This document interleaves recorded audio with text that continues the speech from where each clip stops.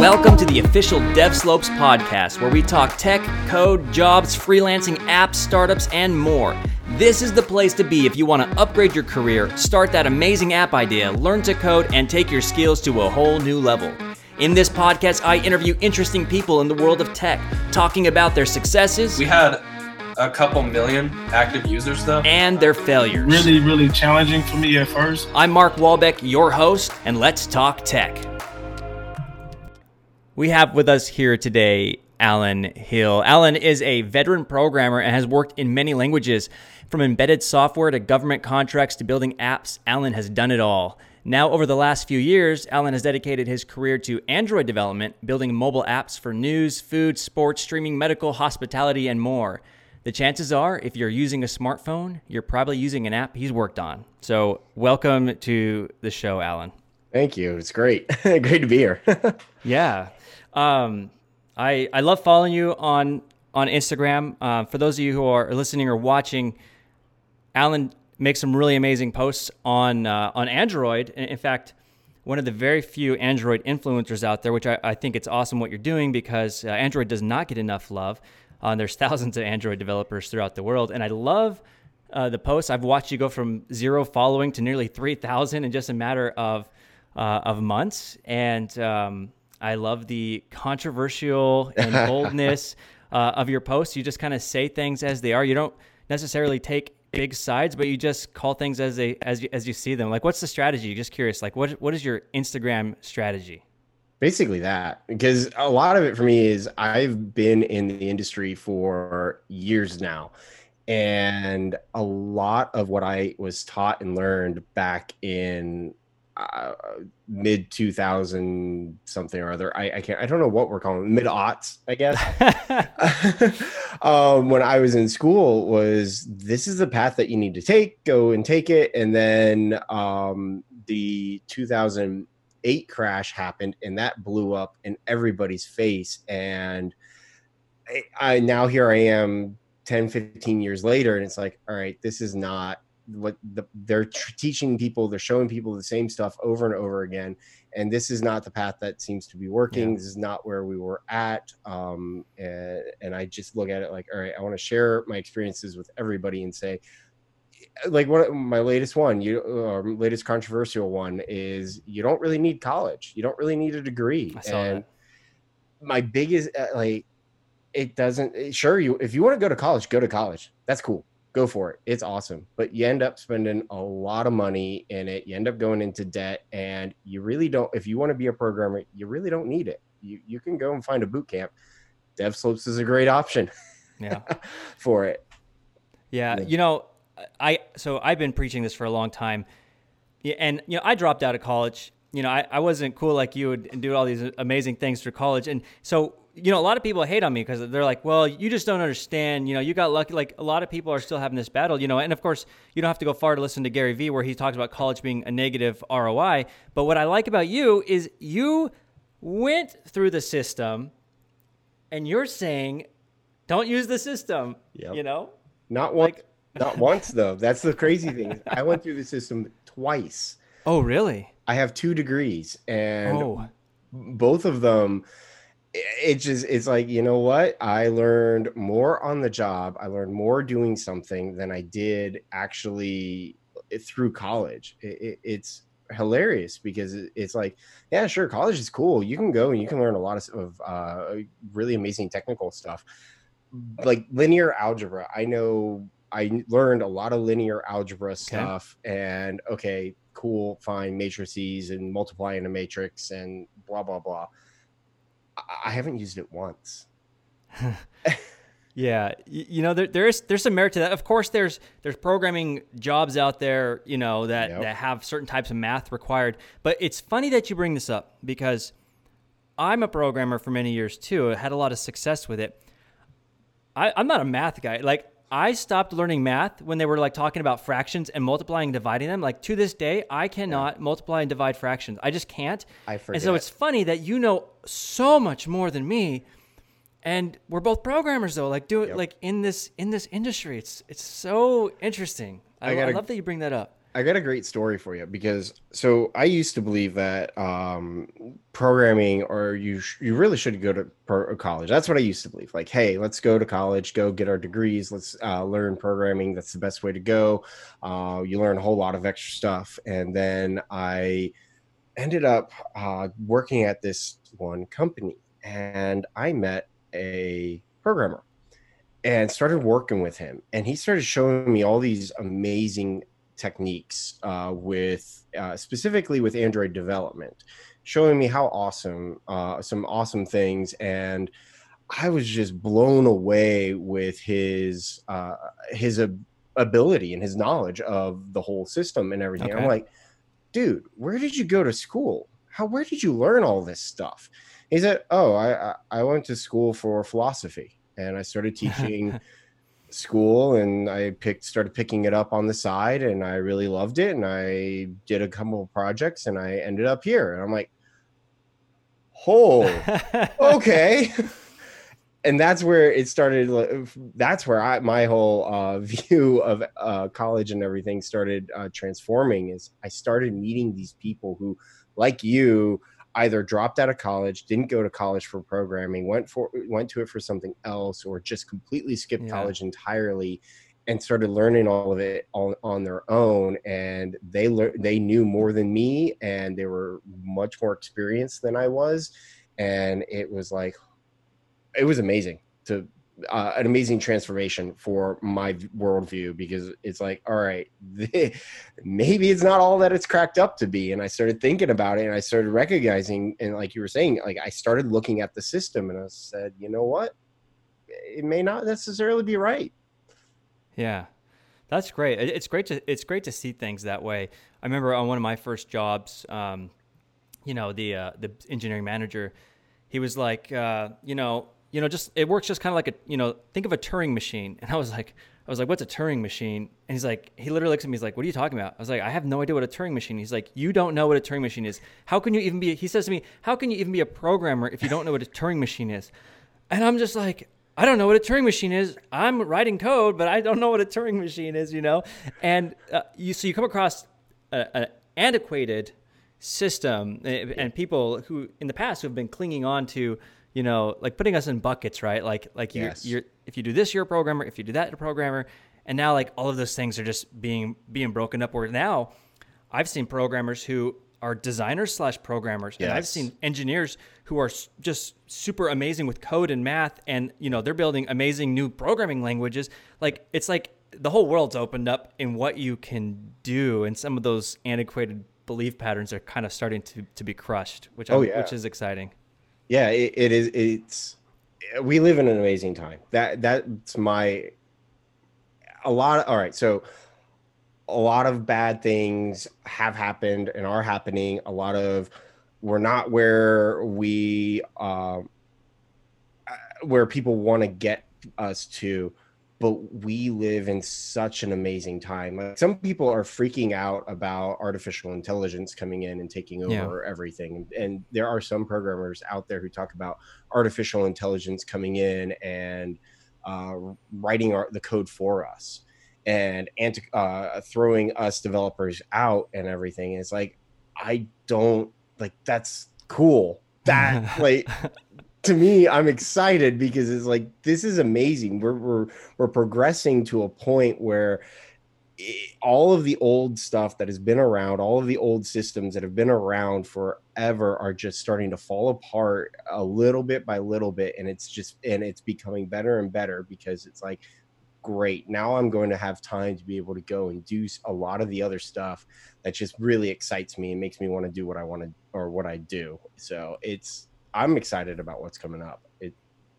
Yeah, and it's always rapidly evolving too. Every single day, as soon as you learn something new, something old breaks, and you gotta adapt. And that actually brings a good point. So we talked about this before in the past on an interview, but a lot of people right now, like just 2 days ago, someone's like, I was talking about mobile apps and why it's a good place to start a career because you can get in pretty quickly, and of course you can learn other things later on. But someone's like, mobile apps are dead. Everything's going web. Anyone who's talking about mobile apps, you're not going to have a job 5 years from now. I was like, what? I was like, I just want to get your opinion on that. Like, are mobile apps dead, or what do they mean when they say that, or what is your input on that? I'm kind of up in the air about that type of stuff. Honestly, okay, so a lot of the big push now has been for progressive web apps, which Yes. basically it's it's basically a website that you convert into an app that you can quote unquote install on a phone. You can launch it and you can run everything that you want to do. But the problem that I tend to have with those is they're still in their infancy. You Yeah. want to like I've worked on streaming apps before. You want to start streaming stuff. You really want to take it full advantage of the hardware on the phone. You got to go native on it. You really need to go native. You're talking about like video, audio streaming, things like that. Yes, yes. Yeah. Podcasting is a great like audio on a podcast. The best way to do it is go native and run native stuff on it. So as it stands right now, I don't necessarily see those taking over within the next couple of years. 5 years from now, obviously things are going to be changing it because we're constantly moving and going all over the place on stuff. But I don't see it happening because it's just the nature of the web, the current state of the web is that it doesn't have access to a lot of that native layer that we have as Android and iOS developers, native guys. We have access to that. Web guys, Right. they have to go through so many different hoops to be able to get it. Yeah. Well, and the more you add to a technology stack, the slower, just by nature of it, the slower things are going to run, whether it's a virtual machine, whatever. Like the more you add on two things, just the slower it is. And we're, speed becomes a very important issue. Like for instance, TikTok, anyone who's used TikTok app, I am blown away. Like how fast it operates. In fact, it's one of the reasons why I now start all my videos on TikTok and I just push them to Instagram and LinkedIn because before, like on Instagram, like if you want to get someone's attention, you got to transpose titles on it, and then the formatting's not right, and you got to adjust a little more for LinkedIn. Whereas now on TikTok, I can put titles and pop-ups and set the duration of things, and guess what? The entire 1-minute video, it compiles in like 10 seconds or less. 10 seconds on the hardware. Like that would not even be possible with any web technology. Nope. And they have optimized it so fast that I can publish a 60-second video with titles, pop-ups, images, filters, and publish it on all social media in less than 2 minutes. That is the power of native apps. Like that's insane. It is insane. It's awesome too. It's so cool to work with some of that stuff. Also, it's like I get blown away with everything that keeps coming to us these days from all of these guys. That's right. Yeah. So you work for a company that does consulting or builds multiple apps, right? Yeah. Like, so we like to call ourselves a client services company. Okay. And I work with them. We build apps for wide variety of people out there. As you said in the intro, hospitality, entertainment, movies, restaurants, health, etc. Like we'll build an app. The general motto of the company is we will build an app for anybody that can get into the Apple App Store. So it doesn't matter. Oh, interesting. Yeah. It's just an easier way to just lay out the blanket, because when you start sitting there and you start saying we're not going to build an app on this route and we're not going to build an app on that route, you're going to start annoying and you're going to start annoying your employees. So it's a lot easier to just say this is what Apple allows and this is what we are going to follow. We are going to follow Apple's guidelines because they're clear regardless of the platform. Keep it simple. Exactly. Yep. Okay. And then you fit in there as an Android. So here you are, you're an Android developer. Okay, so explain your job, what you do, and what you spend all day doing. I'm really curious. Programming. Programming specifically in Android, or do you have to do other things too? No. All right. So my main focus is Android engineering, and a lot of it is just I go in and I build. So because it's client services, we have we tend to jump from project to project within a certain time frame. Usually we're transitioning to a different status on that, but there's a lot of reasons for it, or other reasons for it that I don't want to get into. But so it's the idea is you go and you work on a project for 6 months to a year, and then you're able to jump to a different project and work on that one for 6 months to a year.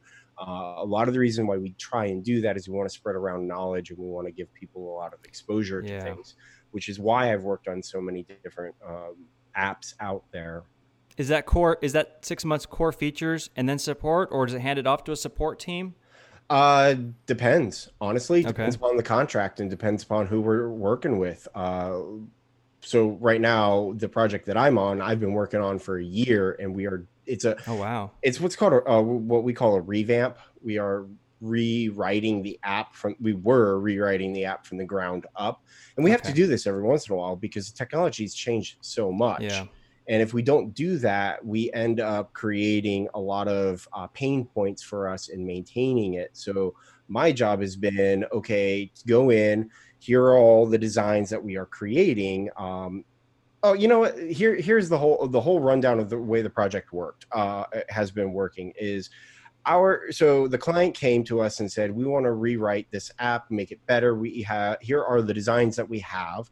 And the client provided a project manager and project team, and we started working with them to come up with the requirements for it based upon the designs, based upon feedback from the overall the CEO of the company. He was in charge of it too. So once that happened, once we knew what we were creating, my job then was to take the designs and the requirements set out by the project manager, whose responsibility is to make sure the project's going to deliver on time, and build out the app and take these guys' vision and just create it and make it and show it off. And then on top of that, what my other parts of my responsibilities tend to be is I'm the expert. I am the Android expert. They are not the Android expert. They only know generally what they want the app to do. So it's my job as the Android expert to be aware of everything that Android, all of the capabilities of Android, and say, hey, here's this really fun new feature that is coming out. Why don't we use this feature and go and play with it and implement it and run? Let's try it. And that's part of my job and part of my responsibilities as the Android developer, or as an Android developer on the project, is to be aware of that. So not only am I taking somebody else's vision and implementing it, I'm also helping them in their vision to try and make that better, make it I don't know what a good phrase for that. You're not trying to do the minimum viable job. You're trying to make it an amazing. You're trying to build a real product with real amazing features. Yep, exactly. And then soon we're going to be releasing it here, which has been awesome and exciting and exhausting. So nothing has been released for a whole year. You've been working on something that's not been released for a whole year, or the revamp's not been released? The revamp has not been released. Okay. The previous version has been maintained up until about 6 weeks ago. We stopped supporting it 6 weeks ago. We are no longer releasing anything. And unfortunately, due to the situation that we find ourselves in with the pandemic, we have had to do a bunch of delays for the release because we are trying to time the release to a certain event. And that's keeps getting pushed off, which is frustrating for everybody at the moment. Okay, yeah. How many people are on your team for this particular project? A lot. We have 7 Android engineers. Woo! 8 or 9 iOS engineers. Okay. 4 what we call them test engineers.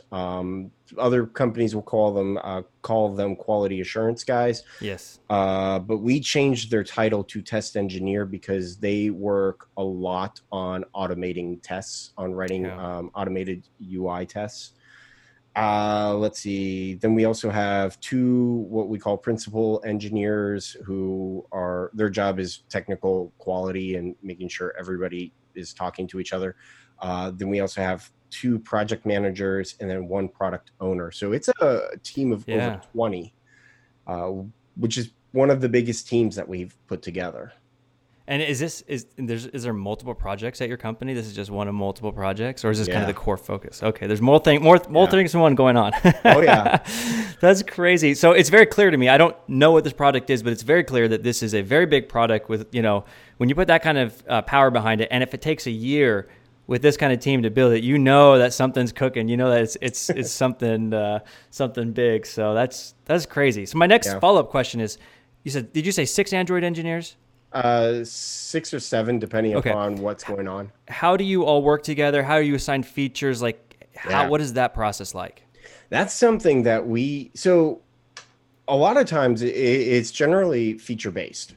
What we'll do is we'll say, okay, hey, so and so, Max, you're going to work on the sign in flow and login flow, and under that underarching, the overarching feature of that would be signing into the app, creating a new account, forgetting your forgot password stuff. We would also end up throwing in a bunch of account related stuff, such as changing your password, changing Okay. your email, all of that stuff. Yeah. So we'll divvy up the work based upon the feature. And then the person who's working on that feature ends up becoming the expert on the feature. Got it. With that, we always put up our code and we put it through the code review process, so that people can sit and say, okay, your code looks good and I'm familiar with what you did, so that if you're out on vacation or you get moved to a different project, I can step in and work on the code with you or for you. For example, great example is recently we had someone who was working on a bug due with search. And they got to a certain point with the search feature and they said, I'm going on vacation tomorrow. I can't finish this. And they're like, I can't make a decision as to whether or not I'm going to spend the whole night finishing up this feature so that it's all good to go and I don't have to worry about anything. And well, what we said is, why? Just push up your code, create a sample PR. We use GitHub, so I use a lot. So I'll get terminology. And here's my explanation, and give us an explanation of what you're doing, where your thoughts are going, and somebody will finish it. And lo and behold, the next day, somebody pulled down the branch and read through their notes, looked through everything, finished up the feature within a couple of hours or a couple of days, and pushed up the feature, and boom, we approved and merged it in, all while the guy was on vacation. Yeah. It sounds like there's some really good processes there. One question I have, especially with Android, this is a really cool thing because you have such a big team. Yeah. On iPhone, there's different ways of managing this, but on Android, okay, you've got all these major features, right? Yep. Now we got full screen activities, we got fragments, all these things have to come into the app now without breaking other things, or like in the flow and things like that. So how do you guys, when you finish your feature that might include a full screen of some kind, how do you connect it all together without breaking other people's stuff? Like, is there a process for that, or is it just all magically work? Magic? No. Really, it's just we try to silo our code within the project itself. So, all right, Android has this really awesome. I don't know how awesome it is actually. Android has this. We have this feature of where we call it modules, and we can say, all right, one feature is going to be a module, and this other feature is going to be a module, and that's how we set it up. We silo everything within each of those modules, so then your code is not necessarily going to be touching somebody else's code. And at that point, then just the main base, like we have a base feature module that holds some of the basic stuff that we use. So what's it? A generic example would be, man, I can't think of it. like password validation goes Okay. into that, because you're going to have multiple screens using different Yeah. passwords. And so we'll put that into the base feature. And what we try and do is, because there are so many of us, we try to make sure that the features that we are working on are during a sprint are completely separate from each other and not like overlapping one Yeah. another. Which However, is probably good code design to some degree, I would think. it helps. It helps a lot. It's very easy now for us to just jump around and pull a module into another module and then use that somewhere else. I mean, again, going back to the sign-in feature, because we put it into a module, it's easy enough for us to use that for whenever someone needs to actually sign in. We just say, here, send you over to the sign-in part. Is when you say module, is that a specific Android term of Yeah. some kind? Okay, Yeah. so is that like a framework or grouping of code, or what is that exactly? Think of it as a framework, Okay. library type thing. Think of it as really just think of it as a library or a framework. Okay. I know, if I remember correctly, iOS, you guys didn't have folder structures for the longest time, right? Everything was all in one folder, all of your code and everything. Geez, I mean, I've been developing apps since 2009, and I always remember having folders, but I don't know. I can't remember. Oh, we That's just had funny. to. It was funny. We had a discussion about it recently, and we were kind of Android developers. We were kind of amazed. Like, wait, what? You can't put your code in a folder? And there, it was weird. I'm like, what in the world are you guys talking about? So um, is your whole app in Kotlin, or did you yes, choose Java? it's all in Kotlin. Okay, so why Kotlin versus Java? This is a Big very one. important question to Oh answer. yeah, oh yeah. So the biggest thing with all right. The biggest reason is that Kotlin's easier to develop in at this point. It is so nice. It is a very modern language, and it's easy enough for us to go and pick it up and go and do a bunch of things. Sorry, I'm getting distracted by notifications, and Yeah, feel free to turn them off. It's all good. just a moment. I feel bad. Oh. I learned the hard way. I like now I have to like go through a process of do not disturbing like my 5 devices that are on my desk. Otherwise, if a FaceTime comes in, I'll get it ringing on 3 different screens. Stuff like that. Oh yeah, I know. That's the worst part. All right. Okay. So the main reason is that it is the modern language, but on top of that, Google is starting to develop in Kotlin now, like Okay. Android libraries that we use, the Android frameworks that we use provided for us by Google are primarily written in Kotlin now. Granted, there's still Java holdovers, but they are in the process of converting those Java language files over to Kotlin. So Okay. that's part of it. Other parts of it are there's a lot of neat little features on it. So I did a post a little while ago on Kotlin versus Java, and one of the nice little things that we get from from using Kotlin versus Java is we have less of a chance of a null pointer exception. So in Java, everything gets when you instantiate a variable by default, it gets to be null. And you can make anything null. And null has been, I forget who made the quote. He said it's like the $1 billion mistake to allow null into computer languages, because one of the biggest issues is these null pointer exceptions that we get, where you try to use a variable that has been, you've said, hey, string name, and you never provided a value to it, and then you start trying to do something with it, and it's null, and the JVM just like dies on you because it has no idea how to handle that. Yeah. Kotlin forces you to give every variable a value when you first use it. Like you can't set it to null unless you explicitly say, I'm going to set you to null. Yeah, this is just exactly what Swift did. It's like hearing the same exact thing. Yeah. Oh, dude. It's like a safety net. Dude, I am convinced that eventually Swift and Kotlin are going to merge. These two languages are like, yeah. I can read Swift code and you can read Kotlin code. And it's yeah, like, these it was the other day in the Android Academy. Someone had posted this code, and it was Swift, and they were like, "Is this right?" And I was like, "Actually, I think you're posting Swift code here. That this maybe you're in the wrong channel."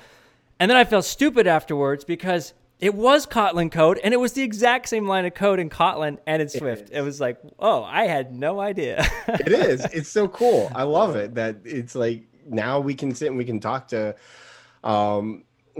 each other about how we're doing stuff because it's all very similar. Yeah, under the hood, it's probably not, but whatever. The syntax is basically the same at this point, and it's awesome. I love it. So when people ask me all the time, Mark, should I learn Java or Kotlin and Android? What is your answer? Kotlin. Yeah. Will you ever encounter Java in your career as an Android developer? Oh yeah. Yes. Okay. So, but my big thing is always Kotlin because I'm seeing more and more job postings that are coming out that are requiring Kotlin. They say, we want Kotlin. We need you to come, or when you come in, you need to know Kotlin, or you need to be able to learn Kotlin on the job.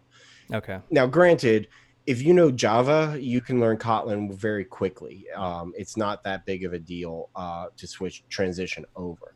Now, yeah, you're going to encounter Java as an Android developer, no matter what. But to be honest, again, it's very similar. There are just like a few little concepts that are different between the two of them that you need to be aware of, such as null, like the nullability stuff. But you know one, you're going to know the other. And I encourage people to learn Kotlin because it's fun to use. Yeah. I can't tell you how many programmers that I've seen and talked to who have made the jump from Java to Kotlin, and they're like, I love programming again. Yep. It was the same thing with Objective-C to Swift. It's a logical step for both platforms. That's exciting. You know what? One thing, so I sent you some questions, but one question I have now, because I didn't realize how big of a team you worked on. You know, a lot of people who are listening, like they want to get into Android, you know, and this is going to be super valuable for them. And so like, when you guys are bringing on like new Android developers, you know, how do you hire them? How do you choose them? What are you looking for in a candidate? I'm sure being an Android expert, you have some insight into some of that process. It is a long process, honestly. Okay. So the company that I work at works extremely hard at vetting everybody. And it's not just looking for technical excellence. It's also values based interviews as well. Generally, the process begins with so the just quick overview process of the interview. It starts with one or two vetting interviews where a technical recruiter will call you up and talk to you and just ask you some baseline questions to make sure that you know you're not some doofus who's trying to apply for something and I can build Android apps with JavaScript. Yeah, exactly. Then it goes through like another vetting process where you have a technical person asking you some basic questions. Who's a technical person? Like a Android developer? Yep. Okay. It'll be an Android developer if we're talking Android. It'll be a web developer if it's a web. Somebody, a lot of it depends upon what you're applying for, but it's going to be somebody who knows the technology field that you're applying for. So if you're applying for iOS, Android. Anyway, then you'll go through that process. And if you're good to go, we'll give you a project, like a take-home project, particularly if you don't have any. So this is where I'm going to make my big push. If you are learning programming, or if you want to get a job, or you want to get noticed by get interviews by companies and stuff, you need to create projects. You need to show off your work. You need to show all of that stuff off, because one of the biggest issues then becomes once you get your take-home project and you pass that, you come into us and we bring you on site for a day of interviews. And it is a day. It is 8:30 in the morning to 5:30 at night. Okay. Your constant interviews. And I will be honest, every minute of that day, you are being evaluated. From the moment you walk in that door and you greet the receptionist, you are being evaluated on multiple levels, from character to who this person is to code and between, everything in between. Like how you interact with people, how you talk to people, everything is evaluated. And this is one of the few companies where we really do spend a lot of time evaluating people. We'll take people out for lunch, and that in and of itself, while it may seem like it's not, it's really just to show off a few things and Okay. introduce you to a few stuff. It's also an interview. And it's very important that you come in and you can, it's basically the airport test. Have you ever heard of that one? I haven't. What is that? What is that? It's a question that you ask yourself when you interview someone. When you interview them, you ask yourself, would I want to spend an hour sitting at the airport with this person? Oh, interesting. Yeah. I can't remember who created it, but it's basically just, you're at an airport, you're not really doing anything. You're waiting for the plane to come. Do you want someone interesting that you're talking to? Yeah. And that's what we look for. But back to the technical stuff, like if you don't have any projects, we're going to start asking you technical interview questions. And unless you've practiced that and you've gotten yourself prepped and ready for that stuff, you may have some trouble with it. But what is it? Is it like you go online and code in front of somebody, or they just Q&As? Like how does it start? It's all over the place. Okay. So sometimes we'll pose people real world scenarios, like, all right, you have to build this UI for like a sign-in screen. How are you going to go about doing that? Okay. What are you going to do? What's your thought process? And we're evaluating you a lot on, all right, how much do you know about the system? What are you choosing to use? What are you actually using an architecture? So that's a big one to kind of position yourself properly. Like a design pattern, architecture. Yes. Got it. Are you using something like MVP, MVVM, all of those things? Are you using a visitor pattern, or are you using like things like that? We're looking for those types of answers, particularly if you want to get into the senior levels. For a college student, we understand that you're really not going to have a ton of, like, if you don't have an app in the App Store, we get it. And so we're going to ask you questions about what you learned from college. And do you guys look for those like lower level people too at some point in the process? Like, big time. Okay. Why? So why them?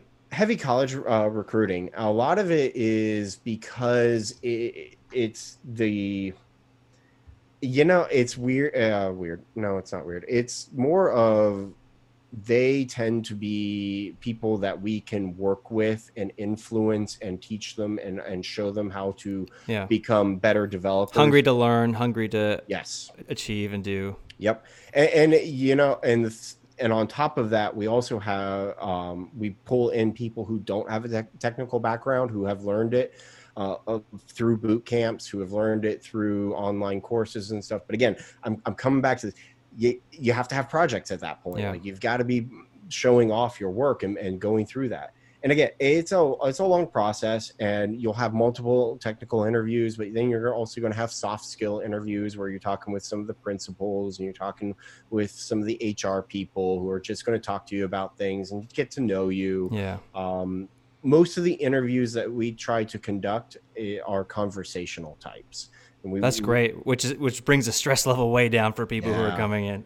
Oh yeah, it's great. Like for me, whenever I'm interviewing for some sort of a position, I always look at it like, okay, when I walk away from the interview, was the interview an interview or was it a conversation? And if it was a conversation, I know things went well, and that's what we try to strive for when we're talking with these people. Like, it lets the candidate know that you're people too. I've been in interviews where you come on, you still don't even know anything about what's going on, and there's like 6 people there, and right out of the gate, it's like, what do you do this, and this, and start asking you all these questions, and you're just like, oh my gosh, I'm so intimidated, and it's nice to fire. It's nice for a candidate to be able to see the human on the other side and get a sense of the personality behind the company too. Oh yeah, and we try to keep our our interviewers like as varied as possible, from people who are super senior and have been around forever to people who have been around for only a couple of years. And we try to get that in. We try to, and like I said, we try to get people who are talking to you from an HR perspective of, hey, is this person do they fit in with the core values of the company, and are they going to be a good team player? Yeah. So, and that's a big one, is the team player aspect of it. How they interact with other people and work with them. Yeah, that's huge. I have a question about so from the first interview to let's say a job offer, at least at your company, like what's the Yeah. average time span between that? To be honest, it depends. So for college graduates, we generally move very quickly because if you are a college graduate and we know that you are, we're able to put you into a certain, like, we're able to pull you Yeah. in at You can specific assess the times. situation pretty well. Yeah, we know where you're coming. We kind of know where Yeah. you're coming from too, and we also kind of know it's the timing of it, the timing in the year too, that really kicks it. And if you're not a college graduate and you're kind of applying in the spring or something, or the mid fall, it's going to be very varied as well. We try to keep it in under a month, though. Okay. Great. Which with that in mind, I would guess that your company has a very low turnaround for employees. Yes, it's above. It's above. Oh man, trying to remember the last numbers we checked, but last time I heard it, it was above 70% retention, which is unheard of. Yeah, that's great. Many of the software companies, many of them are around 40% retention. Yeah.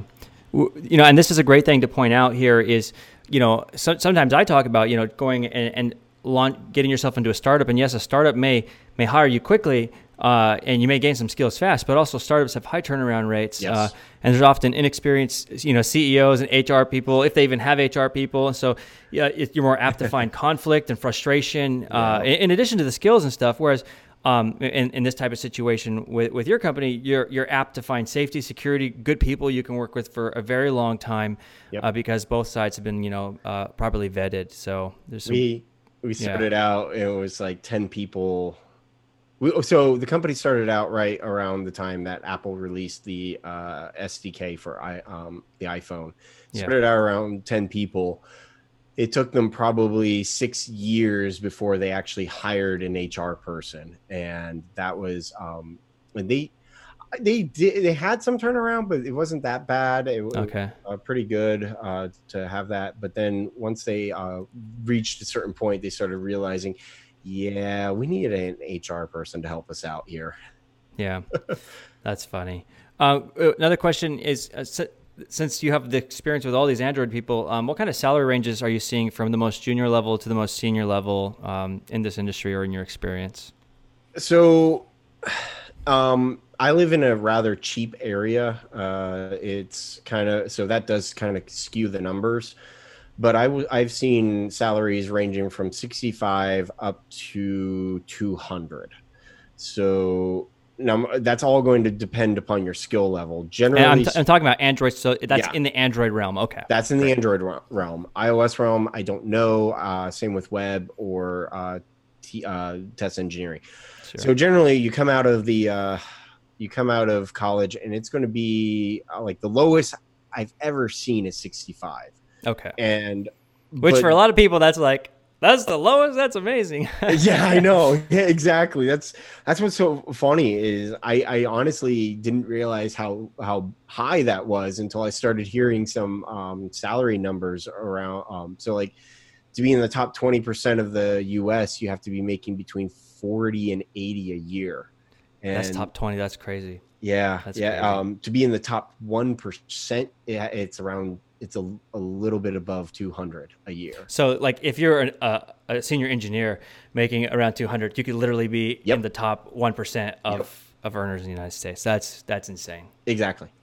So junior coming out of college, lowest I've seen is 65, but for the most part, you're going to be 70 to 85 range. Next level up, you'll be between 80 and high 90s. I'm actually... So then the next level up there is going to change quite a bit depending upon your the area you're in and the company that you're at. So that the level 3, what I would call level 3 would be kind of 120 to 150. But on top of that, it may not be that high. You may end up being in the 105 to 120 range plus stock options.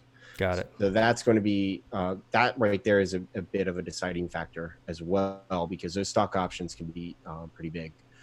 Then you start getting to the super senior levels, and you're definitely looking at closer to 200. And at that point, are you doing a little more than just writing code? Maybe you're doing some architecting or better, more planning, or so at that level, at the company that I'm at, so most of the people, so we call them principal engineers. Okay. Most of them, like 90% of them have not written code, client code in over a year. They are generally people who have been around for a very long time. And what we want them to do is to be mentors. So their job is to be there to help the junior developers and work with them to develop their career path and move along their career. That's awesome. The next next responsibility is overall project quality. Their job is to just kind of keep an eye on the code and understand, are we actually following coding best practices? Are we following proper security measures with our code as well? Then another aspect of theirs is project oriented. They'll work closely with the client and our project management to basically lay out the roadmap of the project and say, hey, this is where we should be going. They give technical advice, saying, hey, this feature that you want, it's going to be a lot. It's going to require a lot of work. And so their job is very different than what my job is. Some of them do write client code, but not a lot. But their main focus is that mentor. Like the mentoring part of it is the big one for everybody. That's awesome. And one sign that I think of a company that you might want to work for, a good company, is a company that cares about its people and training them and in working with them. When you grow people, it creates a much better environment. So that's really cool that you guys do that over there. Yeah. I want to wrap up here pretty soon to keep things moving along here. But so what is your best advice for people who want to get into Android development? Like, this sounds exciting, I want to do this. What's your best advice? One is best advice I could give would be find a project that you want to work on, something that you want to do. The simplest ones that I can give people tend to be to-do list apps. Those, sure, they're a dime a dozen on the Play Store and the App Store, but they're a great way to introduce you into it. And then once you kind of decide that what project that you want, then you can start breaking that down and learning, okay, I need to learn the language first. Okay, what are some places where I can go and I can start learning that? Then you start moving into beyond the language, how do I do X? How do I do Y? And the reason why I always suggest that type of stuff is it actually really forces you to sit down and plan things out and think about it and give you all of the tools and all of the aspects that you need to be able to go into these interviews and talk intelligently about the project. I love how you're talking. What you're really saying here is project-based learning, versus watch a video, copy along some lines of code, or just filling with an editor or something like that. Yeah, I know a lot of people who go through tutorial after tutorial and they create the projects along with the tutorial, and that's great. Go do that. Please do that. That's how you're going to learn the basics. But along the side of that, you should pick a project that you want to work on and then learn and work on it on the side as well, because that's big. It enforces so much or reinforces so much. And by the way, that's one of the things about you. So for those of you listening or watching, Alan, he helped me to create and run the DevSlopes Android Academy, which is our 16-week immersive boot camp where it's like coaching focus. So by the way, if you want Alan to be your personal programming coach and mentor, join the DevSlopes Academy. But my point is the project-based learning. I love your approach in this, your outlook on all of these things, and even as you're explaining the interview process at your company, right? It's very clear, right? We're looking for human beings to join companies. We're looking for people who can do multiple things. We're looking for people who can build real projects, right? It's not about it's not always about who can write the quickest algorithm. There's so many other things involved in that process. So I really like your outlook and approach on that. How can people get in touch with you? Instagram's the best way? Yeah, Instagram's the best way to actually reach out and talk to me. My Instagram handle is _Alan Hill _ Alan with one L. Don't make the mistake I made. So ALANHILL. Great.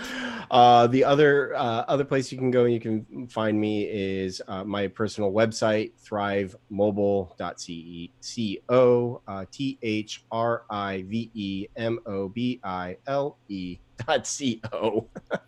Yes. That'll take you to my Instagram too. Awesome. And of course, the third place you can work with him is DevSlopes Academy. And by the way, the content's fantastic. I get people just telling me all the time they're loving it, making so much progress. So, last question off the cuff here: what is your favorite book of all time? That's an easy one for me. What's that? The Moon is a Harsh Mistress by Robert A. Heinlein. What's that about?